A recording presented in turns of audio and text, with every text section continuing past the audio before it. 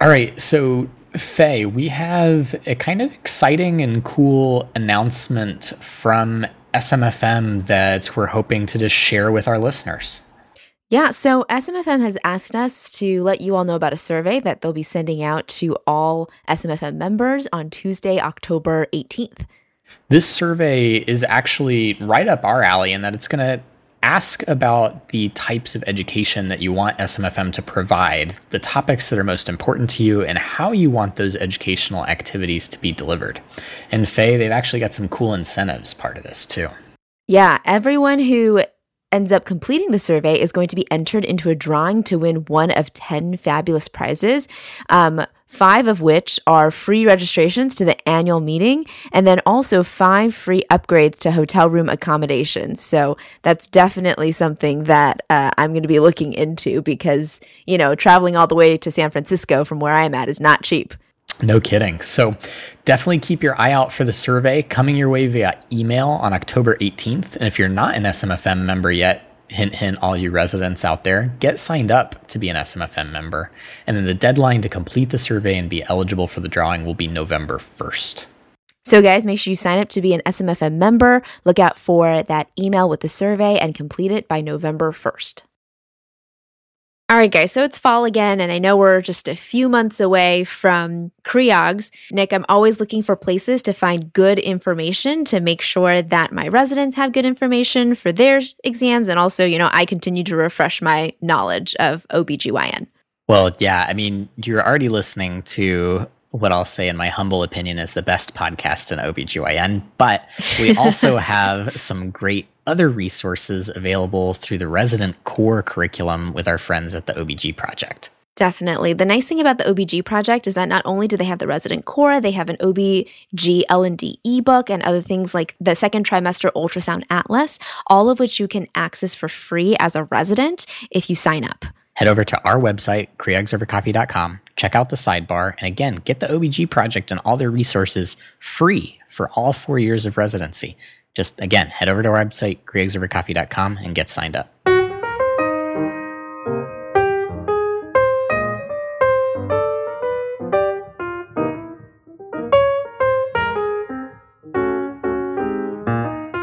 All right, everybody, welcome back. This is Nick.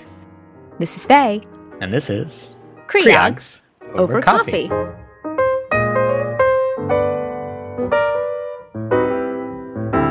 All right, so we're back kind of taking a break from some of our recent OB topics, and we're going to try to take a hard left turn, Faye, back into some of our GYN things with a topic that's the subject of one of the new clinical consensus documents from ACOG about menstrual suppression. So what are we going to talk about today? Yeah, so today we're going to discuss varying methods of menstrual suppression and their efficacy. We're going to review the tenets of shared decision-making in counseling patients about menstrual suppression methods, and we're also going to consider common concerns in menstrual suppression by patient population, including populations like adolescents, gender-diverse individuals, and persons with disabilities. As Nick said, if you want to follow along in terms of your reading, go to your new clinical consensus titled General Approaches to Medical Management of Menstrual Suppression. All right, Nick, so let's get this kicked off. Why would we want to suppress menstruation? Yeah, I think, probably to our average listener who's practicing women's healthcare or OBGYN, I should say, it might be kind of a silly question. But for a lot of our patients who come see us, it actually is a serious concern. Kind of all of the things surrounding menstruation notwithstanding, there's also sort of this holdover of understanding that a natural cycle is necessary for patients' health. And in reality, as we've talked about on the show before, Faye, it's not. Mm-hmm. And actually, kind of, we've reinforced this shooting ourselves in our own foot to some degree with the design of oral contraceptive pills, right? Like we have the placebo week, and so you think in the background, oh, you've got to have your period because that's what the placebo week is for. But in reality, you don't need to do that. And so that's what we're going to talk about today and why patients might be looking to do that, particularly by these patient populations. To keep in mind as the physician, though, the goal overall for menstrual suppression is ultimately to reduce menstrual flow, both in the amount and in the total days of flow. And then you want to do that while finding a strategy that's based on your patient's preferences and goals and balancing any risk factors or contraindications of particular methods. So I guess, Faye, what method is best for doing menstrual suppression? Well, so that's a pretty tough question to answer, Nick, but it really depends on your patient. So we're going to go through this method by method way of seeing what the data says about the amenorrhea rates for each of these methods. So we're going to break this down into, number one, those combined hormonal contraception methods, and then the progestin-only methods, which is going to include things like your progesterone-only pill, Depo-Provera, the levonorgestrel IUDs, and then, of course, the etonogestrel implants. So starting off, in terms of the combined hormonal contraception, the way to achieve menstrual suppression, I think lots of people probably already know this, is just by skipping that placebo week. And some packs are actually designed for this, right? So you may have seen advertised those 84/7 regimens where basically, you take like 3 months of active pills and then have 7 days off. Or you might see some of those like 24/4 regimens. So you only have 3 days of withdrawal bleeding in the month. And this can be really done indefinitely. Studies have found that these extended cycle and continuous use regimens are safe and they're also effective. But really, patients should be counseled that over time that they can get breakthrough bleeding, and it's more likely to occur the longer you go without that placebo regimen to help some of that withdrawal bleed to come out. And in a recent randomized controlled trial comparing OCPs to levonorgestrel IUDs for menstrual suppression, the folks in the OCP group had breakthrough bleeding about 50% at pill pack 3, 69% at pill pack 7, and then 79% at pill pack 13. Overall, though, bleeding does tend to decrease with successive cycles as you're thinning out that uterine lining, and breakthrough happens less with those higher doses of estrogen. Basically, studies have shown that you're going to have more bleeding on a 20 microgram pill compared to the 30 microgram pill. Breakthrough bleeding will also decrease with each successive cycle, as we said. So it's not unreasonable to consider having monthly cycles for 3 to 6 months so that your patient doesn't get that annoying breakthrough bleeding and then transition to more extended cycles. And intermittent estrogen can also be used to prevent breakthrough bleeding if that happens. The other types, of course, are things like the patch and vaginal ring, and these can also be used for menstrual suppression and have the advantage of not requiring daily medication because, as we all know, it's pretty hard to take a pill at the same time every day. The patch really has no difference in terms of frequency of breakthrough bleeding compared to pills, and overall, the ring is well tolerated for extended cycles and seems to be effective in reducing or minimizing bleeding. And, more recently, we're even coming out with that ring that you can use for basically a whole year. All right, so Nick, those are the combined hormonal contraception methods. What about those progestin-only methods? Yeah, so progestin-only methods are important to keep in mind, particularly because, as you likely remember from our prior discussions about contraception, estrogen is contraindicated in certain populations. Think about those patients with significant cardiovascular disease, migraine with aura, hypertension, or hypercoagulable states. Estrogen may also be undesired for a variety of reasons. So, you think about your trans patients or gender diverse patients, and then just some patients want to avoid estrogen altogether on a matter of preference. So again, in keeping in mind those goals, values in your shared decision-making conversation, you should think about these methods as well. One that we probably don't think about a lot, admittedly, in menstrual suppression are progestin-only pills, and there's good reason for this. So the mini pill, kind of the norethindrone 0.35 milligram dose, as you likely know, has to be taken in a really tight window. And then to top it off, really has low rates of amenorrhea overall. So it's not a great choice for menstrual suppression. On the other hand, norethindrone acetates, the 5 milligram pill, can be used for menstrual suppression with better success compared to the mini pill. There's actually rates of amenorrhea of up to 76% at 2 years of use with use of norethindrone acetate. But norethindrone acetate is not a contraceptive, so you can't use it for contraceptive effect. This is really just for menstrual suppression, and patients need to be using an alternative form of contraception if this is chosen. If you're looking to get a pill that's a progestin only with contraception effects, you might consider the new drospirenone 4 milligram pills. So remember, drospirenone is one of those newer progestins. It has historically been in certain birth control pills like Yaz, but now it's actually available solo and does have good contraceptive effect, as well as being likely more promising than the mini pill with respect for menstrual suppression. It's so new, there really is not a lot of data about it, so I wouldn't necessarily pick it as a first choice for the indication of menstrual suppression, but it's one that's also out there. The other shorter acting one that I'll make mention of right now is Depo-Provera or depomedroxyprogesterone acetate, so the Depo shot. Again, you give that shot roughly every 3 months, and amenorrhea rates are pretty good overall, especially with more prolonged use. Around 70% of users at 2 years experience amenorrhea.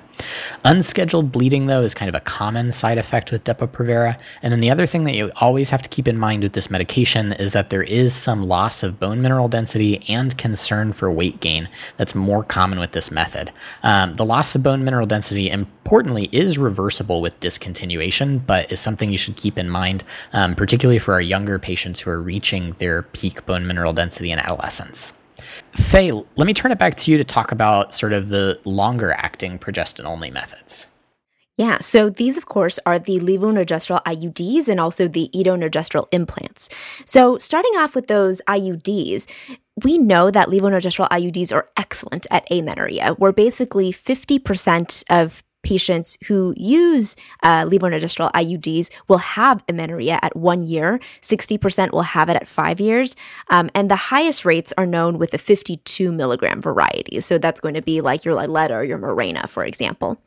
Breakthrough bleeding can be managed if it does occur by offering a trial of things like NSAIDs. You can also try progesterone-only pills or oral contraceptive pills that have estradiol in it as well. Or you can even try doxycycline before discontinuing the IUD. It's not a good choice for patients where ovulation suppression is also desired. For example, in a patient with PCOS, because the IUD has unclear or unpredictable effects on ovulation suppression overall, and a good amount of patients are still going to ovulate with an IUD in place. The next is the etonorgestrel implant, better known as probably the Nexplanon in the United States. And the good thing about the implant is that it can be continued for up to 5 years for contraception, though it is only FDA approved for 3 years. For menstrual suppression, however, use past 3 years may not be as effective. The etonorgestrel implant, while also very good, is not necessarily as good as the levonorgestrel IUD at achieving that amenorrhea. About 22% of patients who use it will have amenorrhea, but breakthrough bleeding and spotting are common, especially shortly after insertion.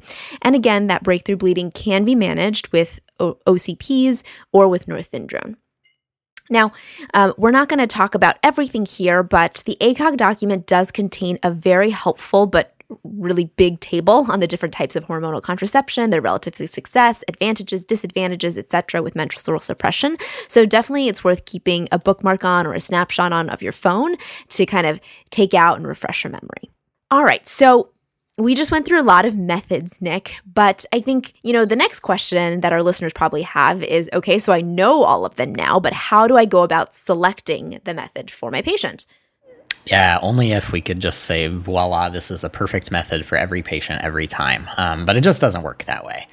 You always have to counsel your patient with shared decision-making in mind. And there are a couple of things that the consensus statement suggests in terms of keeping in your mind as well as talking with your patient about. We have to be aware of our own biases, first of all. There are inequities in the provision of menstrual suppression methods or differential diagnosis and prescription of suppression methods by race, ethnicity, physical activity level, disability. And so, again, always come into a conversation with a clean slate. You never know what your patient may exactly want. Next, we need to always share with our patients the realistic expectation of what each method might offer in the way of menstrual suppression. No method can guarantee amenorrhea.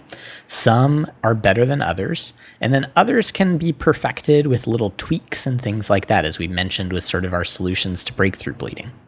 You always want to take into account the patient's preferences and values, and then finally be aware of your patient's medical history and the medical eligibility criteria that might contraindicate certain methods.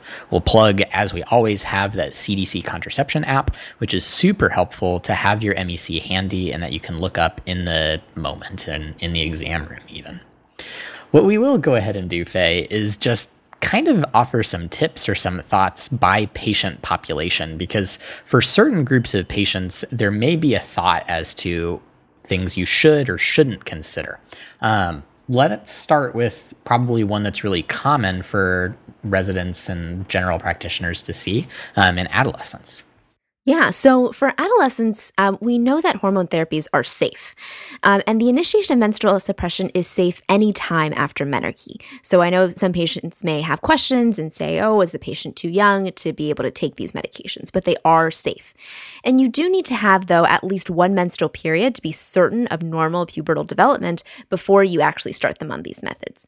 Remember that a pelvic exam is not needed for routine prescription of contraception unless it's needed for actual insertion. So, for example, if you have to put in an IUD. And IUD insertions have not been shown to be more difficult in adolescents compared to older individuals, or more difficult in nulliparous patients compared to parous patients. Other tenets of adolescent reproductive healthcare counseling should be applied. So you should definitely discuss with the patients the concerns about any side effects that are common, things like, fertility, weight gain or weight loss, development, bone health, sexually transmitted infections are all things that you should be addressing with your patient on top of talking to them about menstrual suppression. And then use the opportunity to establish healthy alignment with the adolescent at the OB/GYN office to establish a safe place for current and future care. It's really important that the first time that an adolescent comes to your office, that they realize that this is a place that they can come to and not associate it as a place where they don't feel safe. What about other populations, Nick? For example, like the transgender or gender diverse patients? Yeah, that's a great question, Faye. Great point. Menstrual suppression in particularly gender diverse patient populations can help to reduce feelings of gender dysphoria associated with menstruation. Testosterone is one that we actually didn't talk about earlier, but actually when it's used for gender affirming care, it is associated with amenorrhea, often within a few months of starting therapy. And then for our patients who may be adolescents, gonadotropin-releasing hormone, GnRH, is also capable of pubertal blockade and suppression of menses for that gender-affirming therapy, with amenorrhea rates actually nearing 100% for that method. Now, testosterone and GnRH, importantly, are not contraceptives. So if the patient is at risk of pregnancy, contraception should still be discussed and considered. GnRH also cannot be used long-term given concerns for bone density effects, as we've talked about in adolescent medicine on the show before. The last population we should probably talk about, Faye, in detail are patients with physical or cognitive disabilities, or both. Yeah, absolutely. So in particular for patients with cognitive disability, menstruation is a significant source of anxiety for caregivers and is a common reason for a visit to the pediatric gynecology clinics and even among premenarchal patients. Adolescents and adults with disabilities are also often assumed erroneously to be asexual and do not receive sexuality and contraceptive counseling on par with their peers. And these individuals are then at increased risk of things like sexual abuse and unintended pregnancy because we don't talk about this stuff with those patients or with their caregivers. So it is our job to assist families with developmentally appropriate education and family assistance with hygiene concerns, contraception, sexually transmitted infections, and abuse prevention, just as we would with all of our patients. Menstrual suppression methods can follow the patient's needs, preferences, and values still. So consider in these patients their mobility and presence of contractures, their swallowing ability for pills, and presence of other interacting drugs such as antiepileptics. If the plan is for a long-acting reversible contraception such as an IUD and anesthesia is required, it can be considered bundled together services like dental work or pap smears, for example, to really try minimizing the patient's exposure to anesthetics. If the patient doesn't have capacity to make independent decisions, menstrual suppression discussions should be made with the caregiver in the patient's best interest. The ethical and prudent choice is something that is reversible and something that is low risk. Let's talk a little bit about some other populations. Nick, what other populations should we consider that may have some challenges affecting things like hygiene or privacy? Yeah, the consensus statement makes an important point about these patients while not getting into a lot of detail, admittedly, about them, probably just because of one, limited amounts of study, and number two, these patients having a significant amount of difference between their needs and potentially their values. Some of the populations they bring up are patients with anticipated prolonged military deployments or patients who may be entering into war zones or have difficulty with care access for that reason, patients who are incarcerated or experiencing houselessness, and then also kind of just to flip to the switch a little bit, thinking about folks like elite athletes, where menstrual suppression may be preferred in order to optimize performance or to minimize the effects of menstruation on performance. It's obviously hard to think about all of the potentials here, but I think it's nice to highlight this because, again, with these particular scenarios or with your own patient scenarios that may not be as extreme as one of these, we should always consider patients' access to medical services, their access to sanitary products, their access to restrooms or private areas, and help them to make that shared decision on menstrual suppression if it's desired, thinking about those things as well. All right. I think the last thing we have to talk about a little bit today, Faye, is how to manage breakthrough bleeding, because it is probably the most common concern with menstrual suppression. Yeah, absolutely. So like anything else, I think anticipatory guidance and anticipatory counseling is really helpful to get your patients to understand that, sometimes breakthrough bleeding can happen and it's not dangerous. And really, it is going to be helpful in reducing method discontinuation rates and improving overall satisfaction with their care and with that specific method. So the first thing we should do is reassure our patients that some methods that have breakthrough bleeding, that's going to decrease or cease after some time period of initial use. So kind of telling your patients that, right now it may be uncomfortable, but this will go away after a period of time. The ACOG consensus statement also has a great table that lists out a lot of the strategies. So it goes through some of these methods like those estrogen-containing OCPs, oral progesterones, Depo-Provera, the implant, and then also the IUD. So we're going to list that table on our website. So go ahead and take a look. It's kind of long, so we don't want to read it out for you, but I think it's going to be a great reference when you're talking to your patients.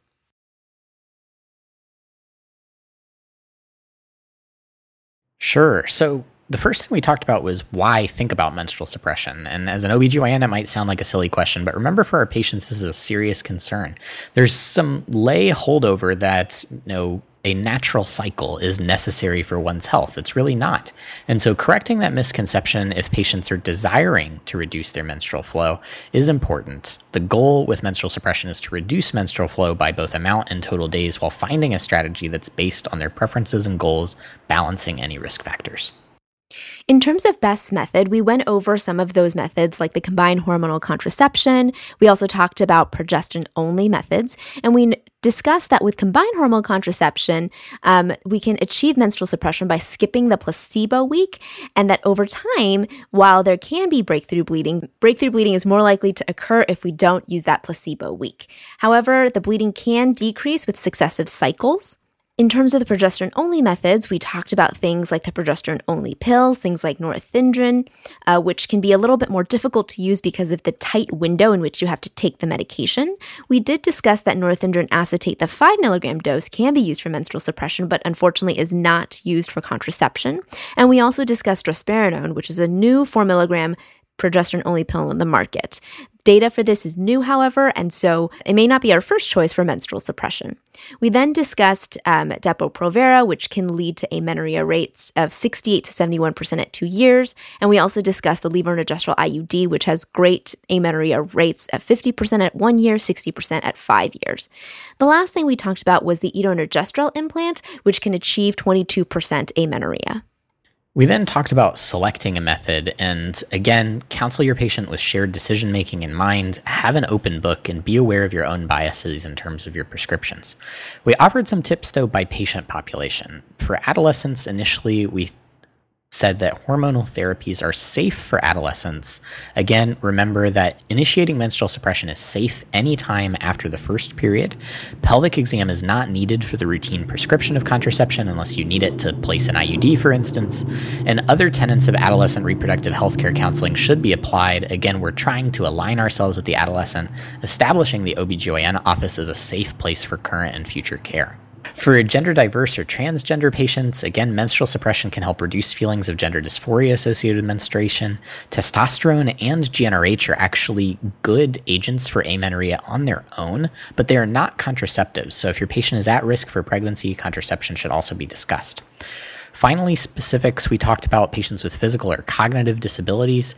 Again, these patients are often assumed erroneously to be asexual and don't receive sexuality and contraceptive counseling on par with their peers. If they have the ability to make decisions surrounding that, we should provide developmentally appropriate education and family assistance with hygiene concerns, contraception, STIs, abuse prevention, and consideration of menstrual suppression. Consider in patients their mobility, the presence of contractures, other medical eligibility criteria, things like their use of anti-epileptic drugs or their ability to swallow pills, and consider bundling other services like dental work or pap smears alongside the placement of something like a LARC method if that's planned. The ethical and prudent choice in patients who are not able to make an independent decision for themselves about menstrual suppression is a reversible, low-risk option. Finally, always consider populations that might have other challenges affecting hygiene or privacy. Some of those include folks who are experiencing war or military deployment, incarceration, houselessness, and elite athletes. Finally, we discussed some methods of managing breakthrough bleeding. We reviewed that one of the most helpful things is anticipatory counseling to try and decrease method discontinuation rate and improve method satisfaction, as well as reassurance that breakthrough bleeding is both benign and common. We're not going to go through all of these today, but they are going to be posted on our website, so definitely go there and take a look. All right, Nick, I think that brings us to the end of this episode. So once again, this is Faye.